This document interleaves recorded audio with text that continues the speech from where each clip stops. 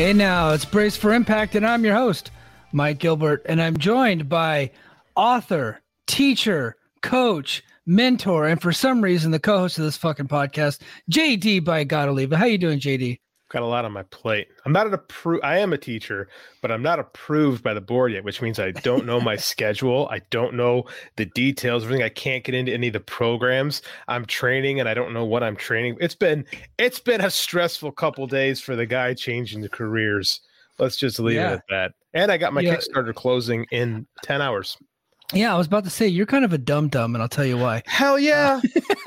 So not only did you take this new job, you did it in the middle of this humongous Kickstarter campaign where you're trying to break records. And I think you're doing that, by the way. We're getting close, right? Two away. I'm two away. Two away. Scotty and Sam put us with two. Fight Game Media, baby. So thanks. Let's go. Let's give it up for Scotty and Sam. Let's go. So 2 away from 100, right? That'd be the record for you, right? 10 hours and then we'll be done. That will be the record. The dollar bring in is low, but that wasn't the point of this campaign. The point of this campaign was to break my record for total backers. So I've already done that. It was 90. We're at 98. I want a cool 100, and then people get a free story out of me. So I ain't writing shit else unless I get those 2 extra backers. Let's go. Man. Let's get 2 extra backers. I'm excited. Hopefully tomorrow, whenever I do the emergence post show, I'll be able to announce that you had your 2 extra backers. So tell us a little bit about the Kickstarter and about your new book, man. Just go real quick. We'll get into that before we get into the show. It's very simple. Samurais versus vampires. Yojimbo versus Dracula. A wandering Ronin samurai during the feudal era of Japan is hired by a young girl to take out the dreaded shogun. And then he discovers not only he is a vampire leading a demon horde that rules over Japan. And because it's in Japan, they don't know what vampires are. So we get to play with the stuff because they don't know they're fighting vampires. I never used the V word in the book. It's a short, down and dirty story. It's only 150 pages, which for a novel is really short. So I call it a novella. So this is very unlike what I normally write. It's fun. It's not silly, but it's over the top action. If you like From Dusk Till Dawn, Near Dark, that kind of stuff with some samurai action in there, some Kurosawa films. It's a nice little mishmash of all that stuff. And Kickstarter is going to run for another 10 hours. So if you get up early and listen to this, there's still a good chance to go into Kickstarter and look up Red Sunrise and come join the fun. Red Sunrise. I know you tweeted it. I tweeted about it, and a lot of our friends have tweeted about it. So let's go ahead and let's back this book. 150 pages. That's Mike Gilbert length. That's like the perfect. Anything more than that, it'll take me about 6 months to read. So it was hard to write, to be honest with you, keeping it short like that, because I'm used to getting sprawling. But the challenge was to just make this short, and it was a challenge.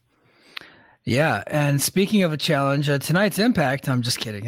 actually, other than I would say the opening match, it wasn't even a bad show. But let's go ahead and go to the BTI pre-show. Steve Macklin took on Crazy Steve, and of course Steve Macklin won, and that was Talking BTI. Everybody, thank you for talking BTI with us tonight, folks. Hey, Talking BTI. Yeah. Steve Macklin got a win, so that's cool. About time. About that. Yeah, he's heading to Emergence to fight old Sami Callihan. So good that he got a little bit of a victory before he loses to Sami. But do you know who else is headed to Emergence with 2 thumbs and a lot on his plate? Yeah, let's. We'll save that for the end of the show. Fair. We're gonna do we're gonna do the recap, and then we're gonna get into an Emergence preview. And then we're going to kick it over to Patreon, and we're going to talk some news there on patreon.com/FightGameMedia. We got some news to talk about. I got a little debate topic we're going to hit over, so we'll brace for debate tonight. And then, but during the Emergence preview show, I wanted JD to tell us what he's got going on for Emergence, so that should be fun. And what was not fun was this first match, Carl Anderson defeating Kenny King. I don't know if it was just me, dude, but this seemed like the longest match in history. I don't know what it was. They didn't have the audience. The crowd was sitting on their hands the entire time. It seemed like they were working kind of hard, but Kenny King's a bit bland to me. He always has been. Yeah. And Carl Anderson, it was not Bright Lights Carl, I would say. It just was not a good match. Honestly, they should edit it down to be less than 5 minutes because they have the power to do that. I just didn't care for this opening match at all.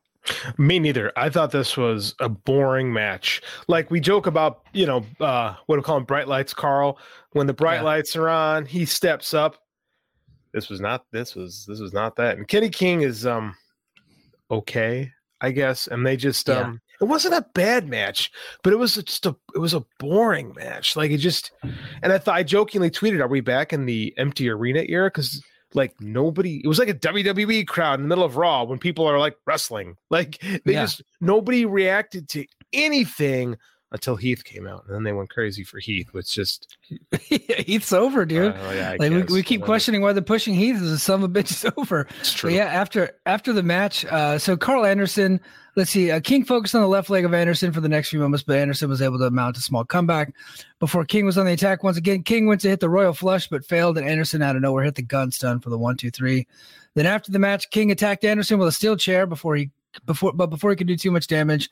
With Honor No More banned from ringside, Heath flew in and nailed King with the wake-up call before making a quick exit. So that's how they're getting Heath over. It's whatever. Hey, look, whatever they're doing, it's working because the guy gets the crowd going every single time. Yeah, sure. I mean, they like him, I guess. I don't know. I'm man enough to acknowledge that not everything is for me. Oh, I agree. And it doesn't work for me, but I can't hate on the crowd enjoys him, man. The crowd loves the guy. So no, it's like I said, like there's large chunks of this promotion that leave me scratching my head, and this was one of them. But at the same time, I don't think Carl Anderson and Kenny King gave them a lot of reason to cheer. Like I know the Machine Gun is capable of better matches, and it wasn't like I said, it wasn't like the effort was bad. It just was kind of there, Yeah. No, I don't know. I didn't really care for it at all. Next, we had a video package airing focusing on Alex Shelley's road to his upcoming match for the Impact World Championship tomorrow night at Emergence. This is his very first shot at a world title. I thought this was very well done. They're making it seem like this is an important match. I dig what they're doing with Shelley here. I have issues with this. Let's come back to it. Okay, so you want to just cover that in the closing segment? It's gonna culminate in the closing segment, but I want to bring it all together. Okay, no, I gotcha. Next, we go to Kushida with Chris Sabin defeated Doring with Deaner with Joe Doring. Like night and day with this match versus the opening match. I thought this match was actually pretty dang good. Deaner is a pretty underrated guy. I know a lot of folks rolled their eyes whenever they saw that Kushida was wrestling Deaner because Deaner is more of an enhancement talent, but they want to get Kushida with some victories. Maybe they're going to do something where he gets a title shot at somebody. So they got to beat guys. Deaner's the guy that you beat, but Deaner can actually make you look good while you do it. And I thought this was an effective match to do just that. No, this felt like an early round J-Cup match, right? Like, yeah, not like down the road in like a night one, kind of middle of the card, but not like a bad middle of the card, like J-Cup match. That's how I felt about this. And I mean that with all the praise in the world. Like, yes, I thought Deaner worked a really good match, but you're right. Like we knew Kushida was going to get the win, but the effort was really good. And I thought they did a better job, not a great job, but a better job getting the crowd in. I don't blame them. This crowd seemed really, really flat. I don't know if it's the marathon taping or what, or the fact that it was like 6 people in the crowd. They just weren't reacting to much of anything. It was a weird night, but I like the match a lot, actually. I like this. I like the hammerlock bridging suplex finish. I thought it was a good way to win. Like it was cool. It wasn't the hoverboard lock. Is good. I liked it. Yeah, it was good. And they brought in Sabin and Doring on the outside, and at one point Sabin took out Doring, and it looked like when someone does that flip dive off of the apron onto somebody, it always looks like they might as well just be throwing a pillow at them. But Sabin went at Doring hard. Yes, he did. I thought that was awesome. The vast majority of dives and flips to the outside suck, with the exception of like Darby Allin's, because he looks like he's trying to die every time he does it. And I thought that Sabin just came off like with that senton like a bat out of hell. It was great, but it's Chris Sabin. Well, I was like, for a second, I was like, man, has Doran got heat? What's going on? He came at him hard, and like it looked like he legitimately knocked him over. Like, but you got to. No, Doring's a big guy. You can't do the pillow stuff to him. It's going to look terrible. It's going to look really bad if he falls down and Saban just kind of half-ass rolls into him. And Saban, a veteran, knows better. He trucked Doring as hard as he could, and it looked awesome. This was a good match. The more I think about it, the more I liked it, actually. I liked everything about the match. I thought it was great. And I think for anybody that rolls their eyes at Diener, you can eat a whole bag of poop, sir. Because I think Diener's a good wrestler. Not a big star, but look, he loses. That's what he does. And he's very effective at doing that. So someone has to. Okay, this is the thing with wrestling fans. It's like, why does this person lose? Someone's got to lose. Yeah. Your favorites got to lose sometimes. If you got guys that are favorites that aren't main event guys, they're going to lose matches. And you're going to cry about it. And they're not going to win belts. And it's going to hurt your feelings even more. Yeah. But he's really good at it. He's proven his worth to this company time and time again. Yeah. Well, not only that, he's like a backstage producer. Mm-hmm. So he's putting together matches. He's a jack of all trades here. So, excuse me.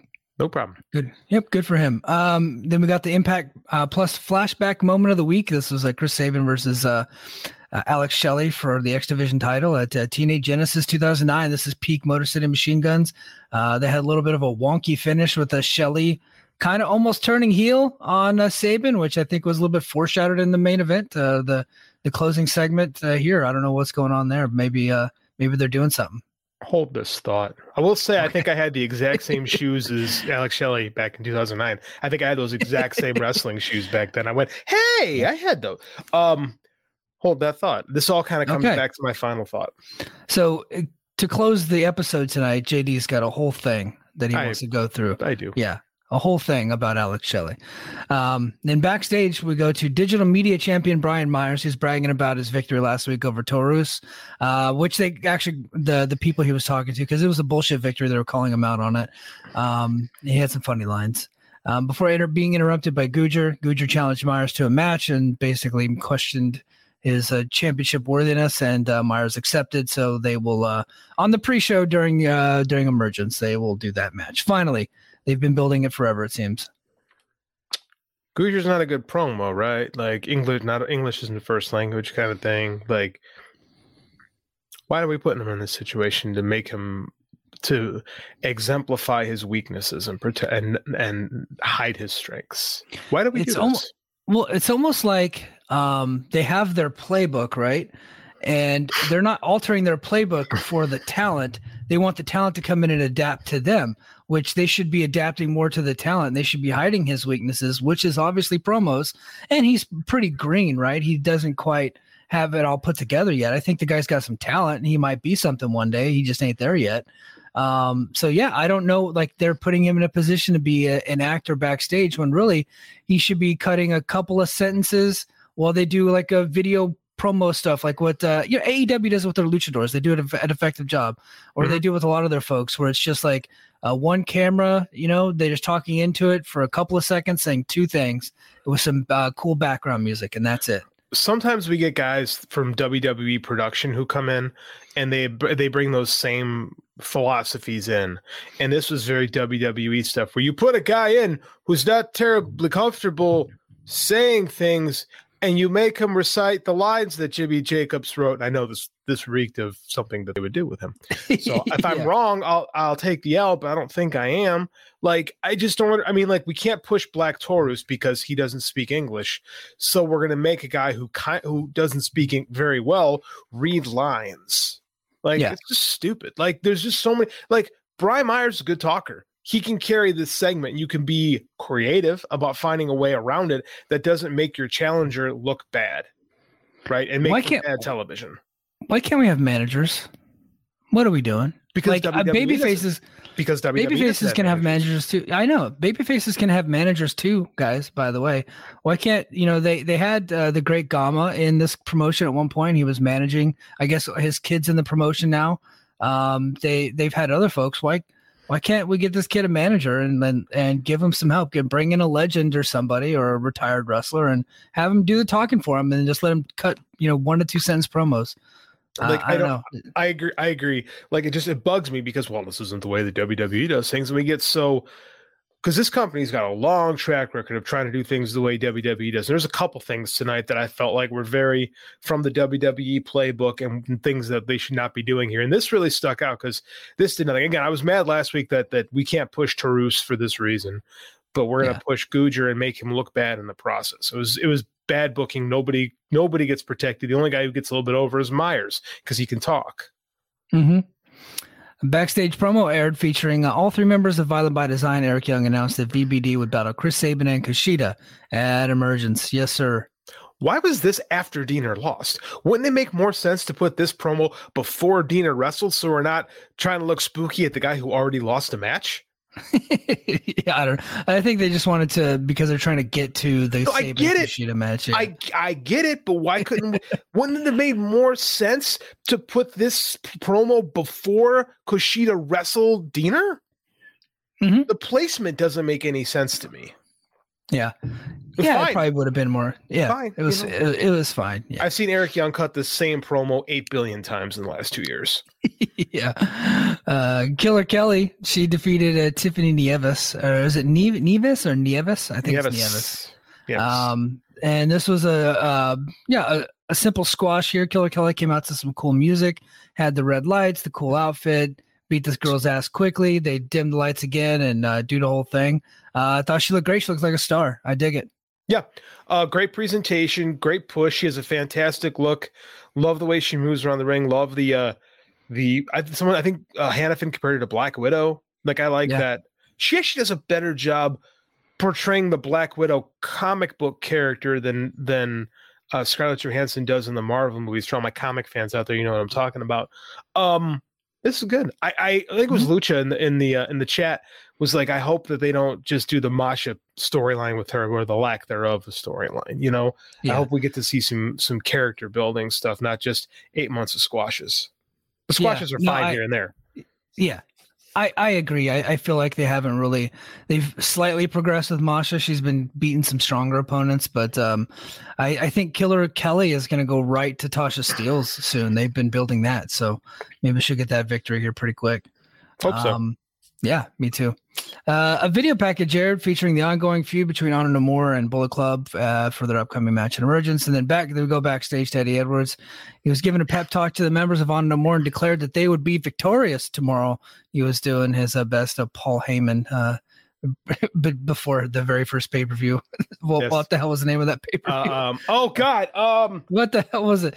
I was just talking November to Remember with somebody, but that wasn't it. It was because it was an April show. Barely Legal. It was Barely Legal, Taz and Sabu. Yeah. This is the dance. Like, he didn't say that, but that's kind of what it reminded me of. It was one of the greatest promos I've ever heard. It's well documented in the documentary film Beyond the Mat. Oh yeah. One of the best pro wrestling You know, one day I got to ask LaRocca what he thought of that because old Roland doesn't come off very well in that movie. I would love to hear an APW side of that story. I should I should ask that someday. That's a great promo. And it was very much, Eddie doing his best Paulie, and it was fun. It was actually my favorite promo of the show. Yeah, no, I thought it was great. I thought it was strong. Yeah. Got me a little pumped up for the show tomorrow. So I'm digging it. And then next we go to Mia Yim. She defeats AEW superstar Madison Rayne, who just unfortunately did not defeat Jade Cargill in their epic match on Dynamite from last night.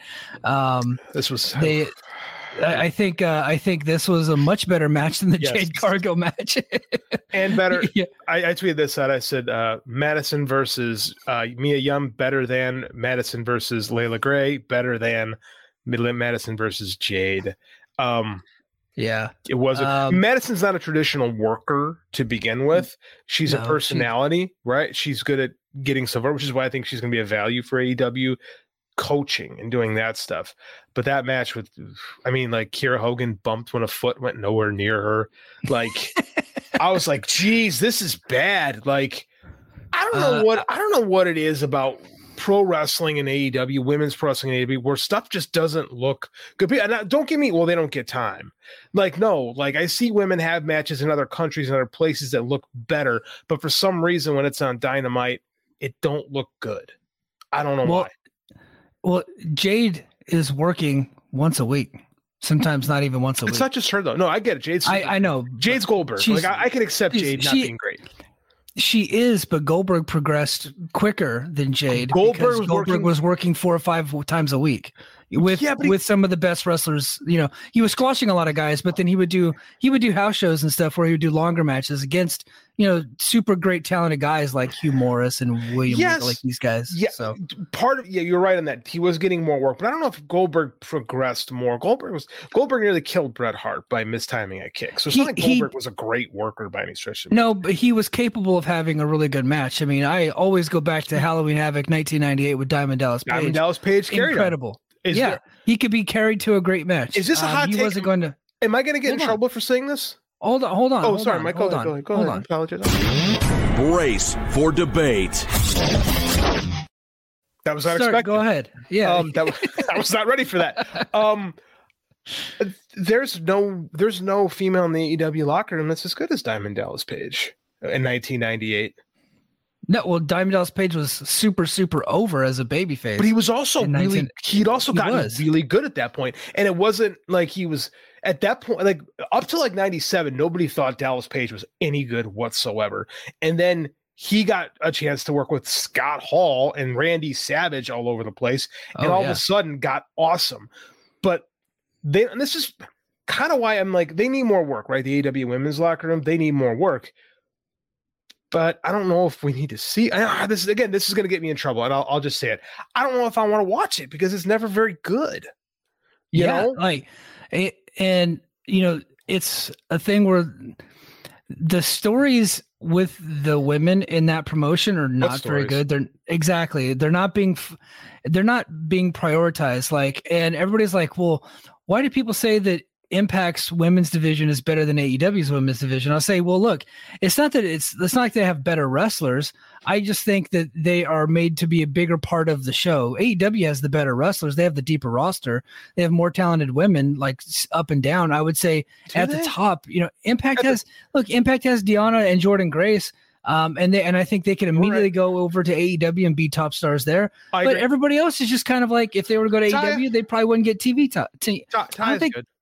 Ty is good, but Ty is better than just about everyone in the AEW locker. Yeah, but I think the reason why people think that it's better is because Impact just focuses on them. They always, like, even if you don't like the stories, there's always a story going on with the women. I agree with that. Not only in the main, but in the tag team division, there's always something going on with them. And the Knockouts champion is always being promoted right up there with the world champion.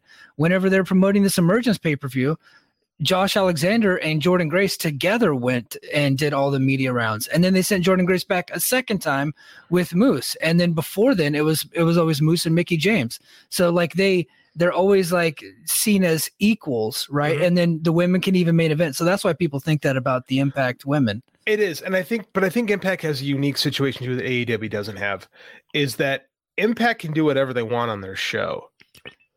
Right. That's true. We don't 100%. We don't examine the quarters. We don't examine minute by minutes of Impact, so they can just do what they want. And oftentimes, like I said, that's a problem. Like what we talked about earlier with the Cody Dean, not Cody Dean. I forget. We talked about earlier. Oh yeah, the Bhupinder stuff. They don't have to worry about, and I guarantee that a lot of those knockouts things, the ratings probably aren't as high minute by minute wise than like what Josh is doing and stuff like that. So they have the flexibility. Whereas Tony Khan and AEW, those ratings go down. And you could say it's a self-fulfilling prophecy, and I cannot make that argument. I cannot say no, you're wrong. It is not. They program them and the ratings drop because of But at the same time, I will say it again. The matches are often average to not great. I enjoy Britt stuff. To me, I know that's like a hot take. I enjoy Britt. I like Britt Baker. Me too. I like Tony Storm. I like Jamie Hayter. I like Rosa in theory, not always in execution, but like Ruby Soho has been a letdown to me. She has been a letdown. People are like, they've done nothing with her. She had an awful finish to a match, and I think she lost a lot of confidence in that.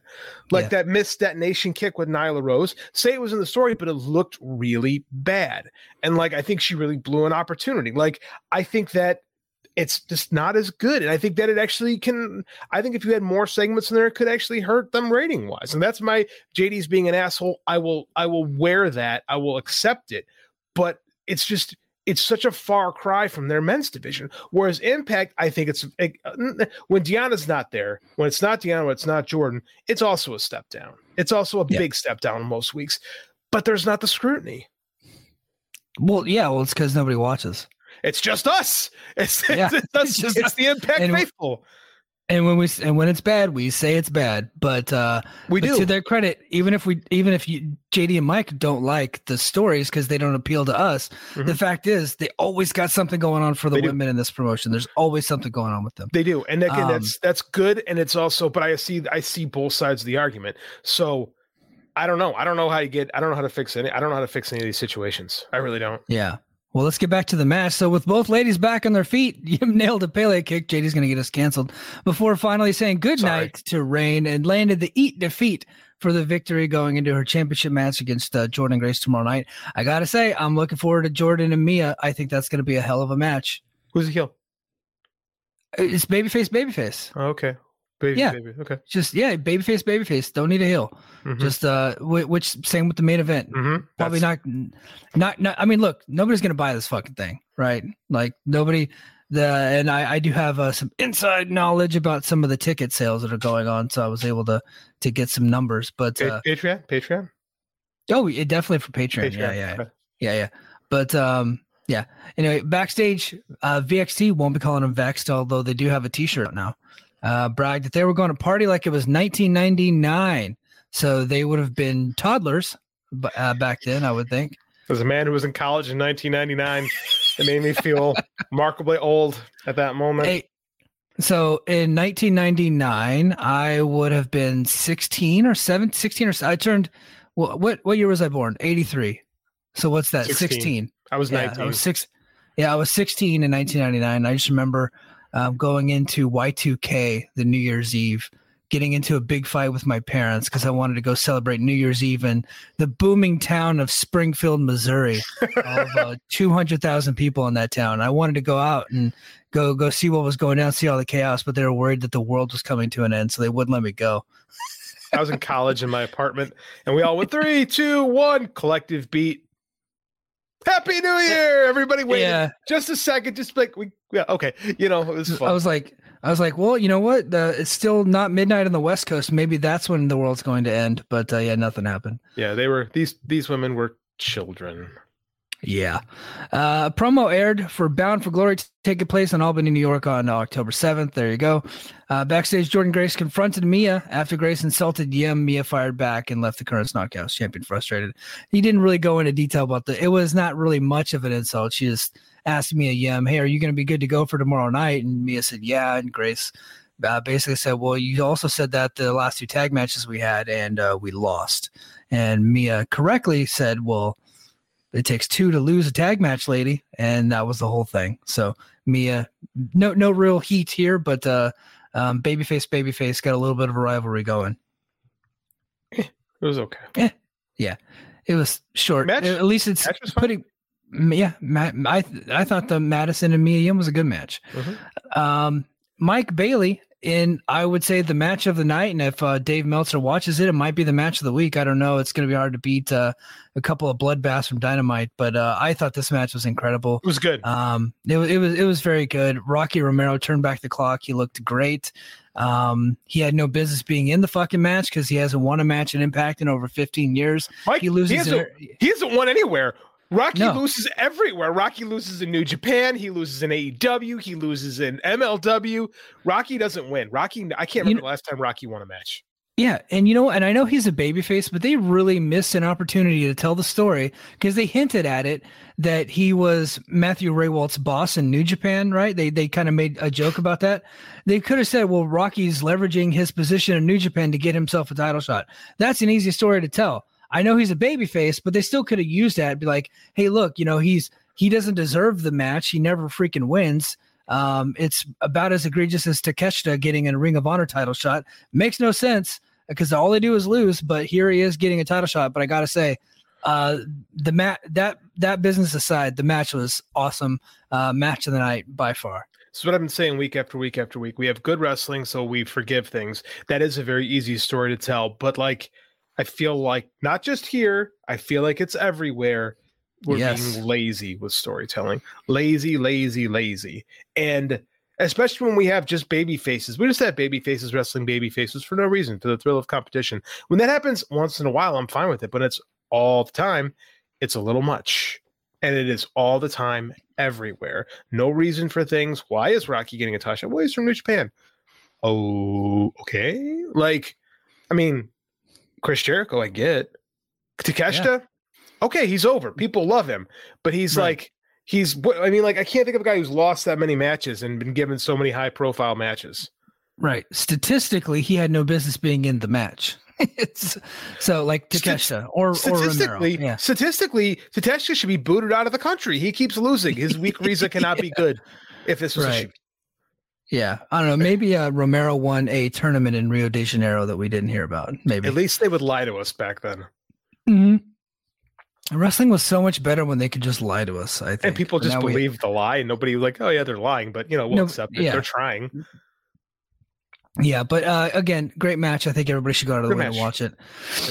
And then Bailey is going to face Jack Evans tomorrow night, so who also doesn't deserve a title match. He hasn't been in the company. Again, who's the heel in that? I don't know. Jack could be the heel. He hasn't been in the company. I have no idea what he's going to do. I don't think Jack's a babyface or a heel. He's a guy who does a couple flips, and that's about it. I don't know. I've never cared for Jack, but we'll get into that in our preview. How about that? We'll talk about old Jack Evans. All right, so we got our main event. It's the Impact World Championship contract signing for Emergence. Josh Alexander. So Coach D'Amore introduced Alex Shelley, followed by World Champion Alexander. D'Amore welcomed both men to the ring and let them have the floor. Alexander praised. He also put himself over as being kind of their coach and mentor.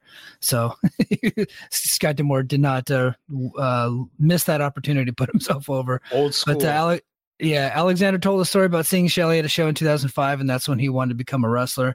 He stated that in 17 years he's never faced Shelley, but that he's faced hundreds of Shelley copycats, and that he's honored to be facing Shelley tomorrow night at Emergence with the world title on the line. Shelley stated that he respected Alexander, but questioned why Alexander's better than any of the copycats. Alexander took offense and said that he was more of a Chris Sabin guy, which made me laugh, and reminded Shelley that both him and Sabin had what it take to win the world title, and that basically Shelley doesn't. Alexander stated that Shelley needed to be better than his best tomorrow night, as he has never been good enough to be the world champion. Shelley stated that he's had zero opportunities to win the title before praising the passion Sabin has for the business, and then kind of went and said, I have lost my passion several times. It's kind of waned, but here I am. I'm getting this title shot. And said, basically told Alexander, he said, Shelley followed up by pointing out all of Alexander's injuries. It sounded kind of cool the way he was describing it, because you could tell that Alex Shelley is a medical guy. He's a physical therapist by trade. Was cool. And then stated that he's going back to 2005 to turn Alexander back into an Alex Shelley mark. Shelley signed the contract, looked at Alexander, and said, there's your Alex Shelley autograph, Josh, before leaving the green, completely punking out the world champion, turning his back on him, and leaving. I think I know where you're going with this. JD, the floor is yours, sir. Who's the heel?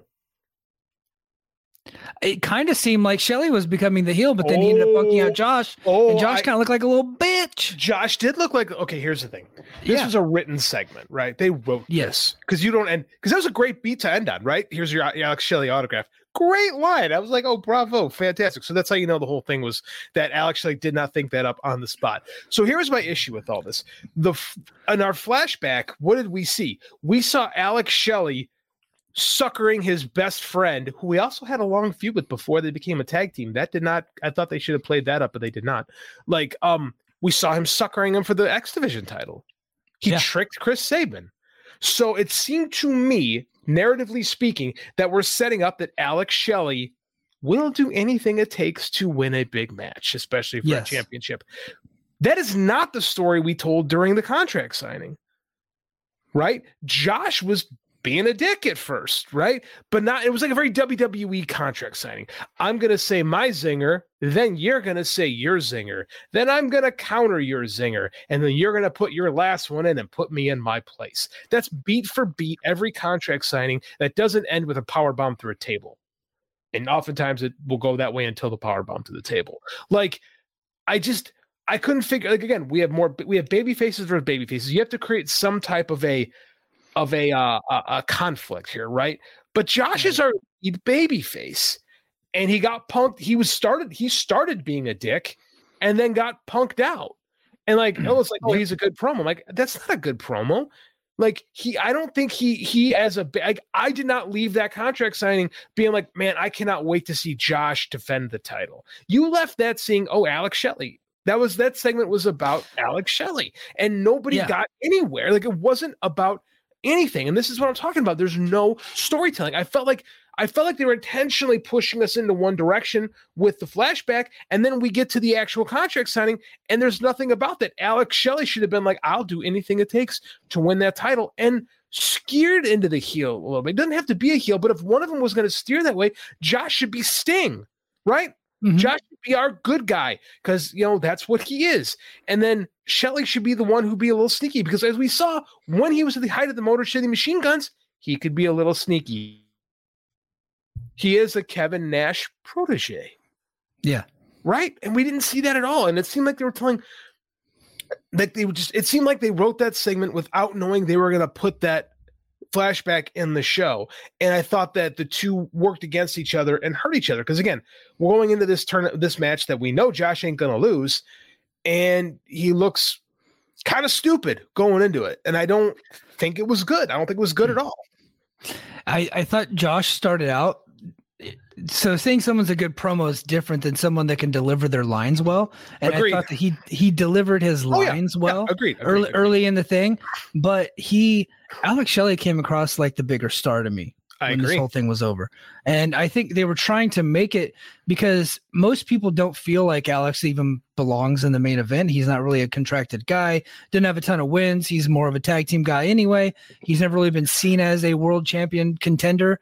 And so they were trying to make the audience believe it. Well, I think they made it like he overshadowed Josh in the segment, and Josh is the world champion. Shelley came across like the cooler guy. Like I kind of identify with Shelley after the segment more than I identify with Josh. I kind of want to see Shelley win the thing. Absolutely. You know what I mean? Here's the thing: is you could sort of say Josh doesn't have, or Shelley doesn't have the credentials to be in this match. She's been on television for 15 years and knows how to make this is the thing about the value of being. I think a lot of people talk about this. They talk about matches and how good matches are. As I say, week after week on this show, we watch good matches every week. I can't tell you what the awesome matches were last week because we see them all the time. Knowing how to hold yourself on television is important. And I say Alex Shelley was a student of Kevin Nash, one of the smartest guys in the business. And if there's anybody that would know how to take a segment and make it all about himself, it was Kevin Nash. And that's exactly what Alex Shelley did tonight. He completely big dog Josh Alexander. And that's what they wrote it to be that way is the funny part. Well, and they recorded it a month ago and they still aired it. This is my frustrations with Impact. It's like, there's no way they could sit there in the editing bay and go, oh yeah, this is what we wanted. I get frustrated so much. I'm like, why? What are we doing? Josh is our champ, and he comes off looking like, the subpar champion. Kind of like people. I see us talking about Hangman Page. Like when he was the champion, he just, and it's true. When he was the champion, he never came off as the guy. Right. And I was thinking about this the other day because I was thinking about like the comparison to Josh to Hangman, and there was another comparison because you had the long story, right, of him chasing the title. You had the chase, which was big, and he was very good and very effective in the chase. Moose was a great heel. They told that story beautifully. But once that story is over, then you got to carry the title, and you gotta get those next feuds going. And he wasn't able to do that. Same thing happened to Hangman. Hangman was going opponent after opponent. And then the same thing happened to Bryan Danielson, Daniel Bryan in WWE, where they did that long chase to WrestleMania 30, and he finally won the big one. And then there was a big drop off after WrestleMania with his popularity because the story was over. Do you know who else that happened with? Sting. Yes. Yep. I keep comparing Josh. 100%. I keep comparing Josh to Sting. This is exactly what happened to Sting, and this is like the differences between WWE booking and NWA booking. I'm gonna break this down real quick. In NWA, the champion was always a heel, so you had these big, and this goes back decades, right? Like Eddie Graham book like this. Like this is just like how it was. Your champ was a heel because you wanted to see the baby face get his revenge. That's the story. And when the babyface gets his revenge, where do you go from there? Right? Whereas in the WWE, and I'm watching this for a project right now. Do you know what the buildup for Hulk Hogan winning his first title was? Oh, he just showed up and knocked out the Sheik. He was a couple weeks before then, but I just watched this week. Okay. Backlund's announced for the match. It's gonna be Backlund Sheik rematch, and they put Backlund on TV, and Backlund has to say, "I can't go, my shoulders hurt." Yep. And then now they would do this big, but then at the time it goes, and then at Oakland go, "We have to figure out who's gonna take his place. It's gonna be this man, Hulk Hogan." And then Hogan comes out, cuts his promo. They sold out Madison Square Garden on a promo from Hulk Hogan. Hogan goes out, thrashes the Sheik, has the belt for 4 years. It was not about the build up to him winning the title. They put the title on him as soon as possible, and then the story started. It's a complete different booking philosophy. When you're booking with the heel champ, when the babyface wins, that's the end of the movie. Yeah. And it constantly happens. And I think the same thing with Hangman Page, right? It was about him trying to get to Kenny Omega. I don't have it. I got it. Everybody's happy. And then what? Yep. Yeah, that's absolutely. And it happens. And Hangman, when Hangman gets a second title, I think he's going to be a bigger star. After he gets a second title, maybe does a heel turn, but does something like that. Bret Hart kind of won it out of nowhere in 1992, but he didn't really become the superstar until he won it again in like 94, right? Yeah. He was a good babyface, always in the middle, kind of towards the top of the card, but it wasn't until he beat Yokozuna at WrestleMania 10 whenever he really got to superstardom. I think Josh needs to drop the title at some point this year. It's not going to be tomorrow, and I don't think that he's going to lose it at Bound for Glory, but maybe in that November, December pay-per-views that we got coming up, maybe he drops it then, and then they go for a new story or something like that, because there really has been a storytelling drop-off since Rebellion, all up and down the card. I agree with that. And again, it's everywhere too. Like, it's funny, when Bret was the champion the first time, he, much like Hangman Page, was not the focus of the company. Do you remember late 92 when Bret wins? The focus of the company is Ric Flair versus Randy Savage. And Ultimate Warrior was in on that. Ultimate Warrior's in it, then he leaves and they work perfect in. But I mean, like, it's basically been the Flair Savage feud that drew everywhere, by the way. That started earlier in the year. Like, so Bret was also playing. It was very similar to him. I think you're right. Sting was the same way. Sting was lost in the, and I'll go on forever about the Black Scorpion angle. When I can talk about it for hours. When Flair and Anderson are working this super racist angle with Doom, that's getting a lot of attention, right? It's hard to be the guy when the other guy, the old guy, is still there. And I think we got a little bit of that with Josh, but I mean, at the same time, I don't know if we've got, like, I do think we should, I think the time to put it on Eddie was earlier when I Don't Know More was hot. I think we missed I think we missed the chance with him. And I don't know if we wanted to go with a super hot heel as the champ for a minute. I don't know who that is right now. I don't either, man. But hey, we're going to go into our Emergence preview. It's going to be Emergence coming to you live from Cicero Stadium in beautiful Chicago, Illinois. It's in Cicero, Illinois. It's not in Chicago. Sorry. It's Chicago adjacent. It is Chicago adjacent. Yeah. So JD, what would you like to talk about with the Emergence? What are you going to be doing during the show? I'm going to be going as a member of the press, as a member of the Fight Game Media family. Thanks, Ross. Ross Foreman's a wonderful human being. We never speak ill of him. I think he does a great job there promoting the shows. I think he's wonderful. Great person. Yeah. I've being taken care of by the good people at Impact. I have no idea where I'm sitting, but I'm going to try to bring the little guy out to the Impact show. We'll see if Mom will let it go. But yeah, I'm very excited to go. I'm looking forward to it. Last time I went to the stadium was back in 2019 to watch MLW's Super Fight Night or something like that. I forget the first and only pay-per-view they've done. And that was LA Park, right? LA Park versus Fatu. It was good. Yeah, Fatu. Scary. It was scary. Yeah. No, Fatu had a lot of heat back then, man. He did. Man, I'll say this. Joseph Samael in this era, dude, could draw heat. That I was, you know what? When we're talking about managers, like Impact needs to bring that dude in. He's incredible. Yes. I don't know why he's not on TV. Maybe he's a dick, or maybe there's something going on with him. I don't know. But you know he's the Sheik's nephew, right? Legit. Oh, I didn't know that. Yeah, he is. No, it's like no wonder this man knows how to draw heat. But when that Contra angle first started, it was really good. The problem with it is they just, like everything, they drag it to death. But I mean, like this dude would get, like in the year of our Lord 2019, was getting legitimate heat. Like people wanted to kill him. Like that is.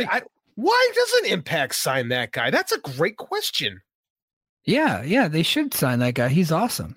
Yeah. On the Countdown pre-show, speaking of needing a manager, Bhupinder Gujjar will challenge Brian Myers for the Impact Digital Media Championship. Who do you got in this one, JD? Brian Myers. My answer is who gives a shit. All right.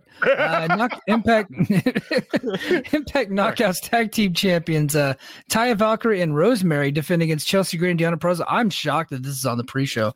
Honestly, I didn't see this being a pre-show match, considering that whole thing that we had earlier about the focus on the women. They're on the pre-show, but is what it is. What are we thinking here, man? I think VXT takes it here. I think that we got new tag champs. I agree. We're gonna call them VXT. They're calling them Vexed on Impact, but I refuse. Okay. I wasn't. Yeah. I know they said it, but it didn't register to me. And VXT just is too much like NXT, which I think is why you're doing it. Yeah, they're going to win. Yeah, I think they're going to win. I know that Taya and Rosemary just got the belts, but I think they got something with Green and Purrazzo. I think they have good chemistry. And so does Taya and Rosemary, by the way, but I just think there's something special about Green and Purrazzo. I think they really gel well together, and they could beat the tag division. Yeah. I agree. To the main show, Violent by Design versus Chris Sabin and Kushida.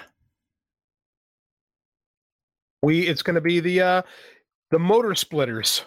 The Motor Splitters. I agree. I think when Kushida loses, it'll be against one of the champions. Sami Callihan. I can't pick this one. Sami Callihan versus Steve Maclin. What are we thinking? It's going to be Sami Callihan. All right. I'll embrace debate. I'll go Maclin. Sami Callihan loses all the time. You're right. So does Maclin. Yeah, it's true. AAA Showcase, Bandito making his Impact debut versus Rey Horus, which should be incredible. I'm sure these guys have wrestled 1,000 times. Bandito is who I'm going with, but what you thinking? If this crowd is the same makeup as the MLW crowd, oh my God, is this going to be great? Cicero is a heavily Latin American population, and boy, do they love their lucha. This could be awesome in this stadium. And it's Bandito, man. He's going to wow Impact before he does nothing in this company. So I mean, it's going to be great. Yeah, you know what? And he actually has a big match on the tapings the night afterwards, by the way. I'm going to look it up. I will try to find it. Let me see here. But I know he's in a 6-way match with basically all the top stars. Yeah, here it is. So on Second City Slam, which is the night afterwards. What is Eagles boss? What the hell? Okay. He is it's going to be Eddie Edwards versus Steve Maclin versus Moose versus Witch Swan versus Bandito versus Callahan, and on the night afterwards. So we're talking Saturday night, Second City Slam, which will be the Impact tapings. So that should be a tremendous match. But I did want to get that plug in there. It sounds like a number one contender match. That is the most Impact match I've ever heard in my life. Six-way number one contender match. They didn't announce it as a number one contenders match, but I follow Impact closely enough. It's a number one contenders match. Hot take: Bandito should be the champion in 3 months. He won't be. He should be. Right. I was about to say reasonable take. I don't even think he'll be in the company in 3 months. But yeah, you're probably right, because they'll decide, well, this guy can't cut a promo. Like, he's a real life superhero trying to get people vaccinated in Mexico. Like, he's one of the most wonderful human beings in the world in professional wrestling. Everybody loves Bandito. He stole the show at All In 4 years ago. Like, he stole the show at Ric Flair's last match. Stole the show at Ric Flair's last match. Yeah. Every time you put Bandito on the card, he's all people talk about when it's done. So, he'll be doing jobs to Brian Myers in 3 months for the digital media title. If he's in the company, yeah. Because Jimmy Jacobs will decide he can't cut a promo. Yeah. Bullet Club, Austin Bay, Hikuleo, Gallows, and Anderson versus Honor No More. If Bullet Club wins, Honor No More will disband. But if Honor No More wins, OGK gets a tag team title shot. I have a hard time calling this one. I gotta go with Honor No More, especially if we're going towards Eddie Edwards getting the title shot at Bound for Glory. That's what makes the most sense. It does. But I really feel like the stable is kind of dead. Like, I feel like they should have done this match like 6 months ago. I really do. Like, yeah, it just Eddie. I feel like we're just behind on all this. Like, Eddie should be in this spot a long time ago. The OGK should be in this spot a while ago. Like, I could see either way working. Honor No More should win. Yeah. But I don't think they need to be a stable anymore, because I don't think it's that great of a stable. Like, I just don't think they all work that well together, you know, especially now that Ring of Honor's got like 8 belts on the other show. So, I mean, like, it doesn't mean anything anymore. Well, and especially because, you know, Vincent was just on the Ring of Honor show as a member of the Ring of Honor roster. Yeah. So makes no sense to even call them Honor No More. So Impact X Division champion Mike Bailey is scheduled to beat Jack Evans coming off the street here. Hopefully he makes it on time and is awake.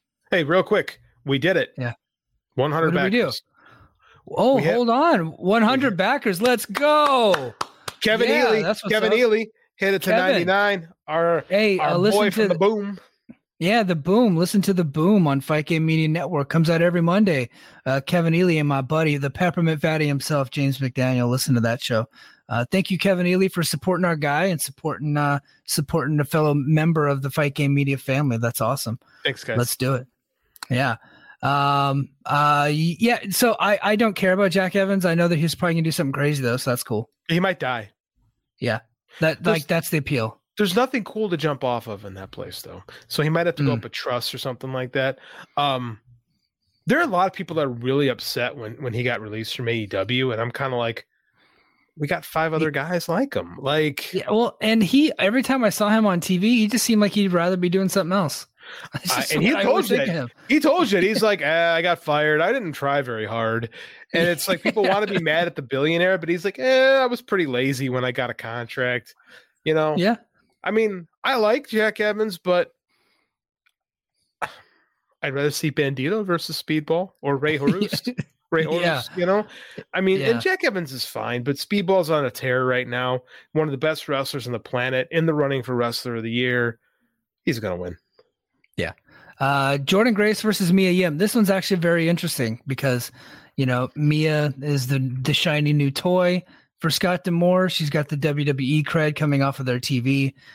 She's here, but Jordan Grace is tremendous, looks tremendous, she carries herself like a big star. I think that Jordan Grace should hold the title for 2 years. But what are you thinking? My head says Jordan Grace retains, because I do feel like we're pushing her right now, right? And could get ugly backstage if she doesn't. But I wouldn't be surprised if they went Mia Yim, because they will have. We just came off a really long reign for the Knockouts title. It would not surprise me if we kind of hot shotted it a little bit around. Head says Jordan, but I can be talked into Mia.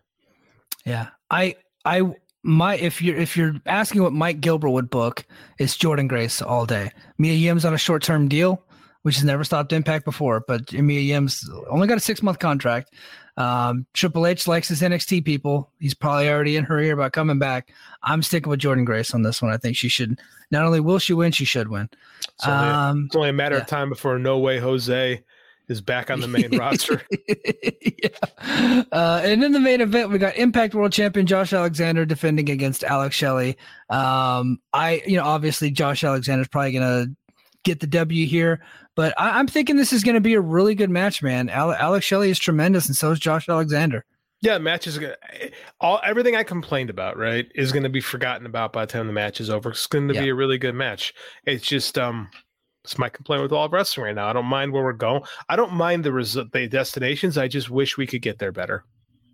Yeah, no, I totally agree. Hey, everybody, if you're listening to us on Apple Podcasts and Spotify or here on YouTube, I want you to check us out on Fight Game Media Plus. Head to patreon.com/fightgamemedia, where we will be talking some breaking news. We got a tour schedule coming out. I got some info about Emergence and some other stuff happening, and some folks that we thought maybe would be coming into Impact, obviously not coming in right now with the new regime up in Stamford, Connecticut. So we're going to talk a little bit about that, and we got Brace Debate. We got another debate topic this week that we're going to go over. So check us out over on Fight Game Media, Fight Game Media Plus, patreon.com/Fight Game Media. JD, you want to give one more push? The Red Sunrise Kickstarter. We're still got 10 more hours as of right now. So if you're waking up in the morning, you probably got a few more hours to kick in. It'll end at 10 a.m. Central Time. So that's 11 a.m. on the East Coast, 8 a.m. on the West Coast, the middle of the night for Mike. So yeah, come in, samurais, vampires, lots of blood, lots of gore, lots of Eastern philosophy, lots of good characters. It's going to be a good short story. I'm very proud of it. Give it a read. Let's go, everybody. Kickstarter, Red Sunrise. Kickstarter, Red Sunrise. Or follow JD on his Twitter at JDO_Oliva. And we will see you next week. And Patreon, stick around.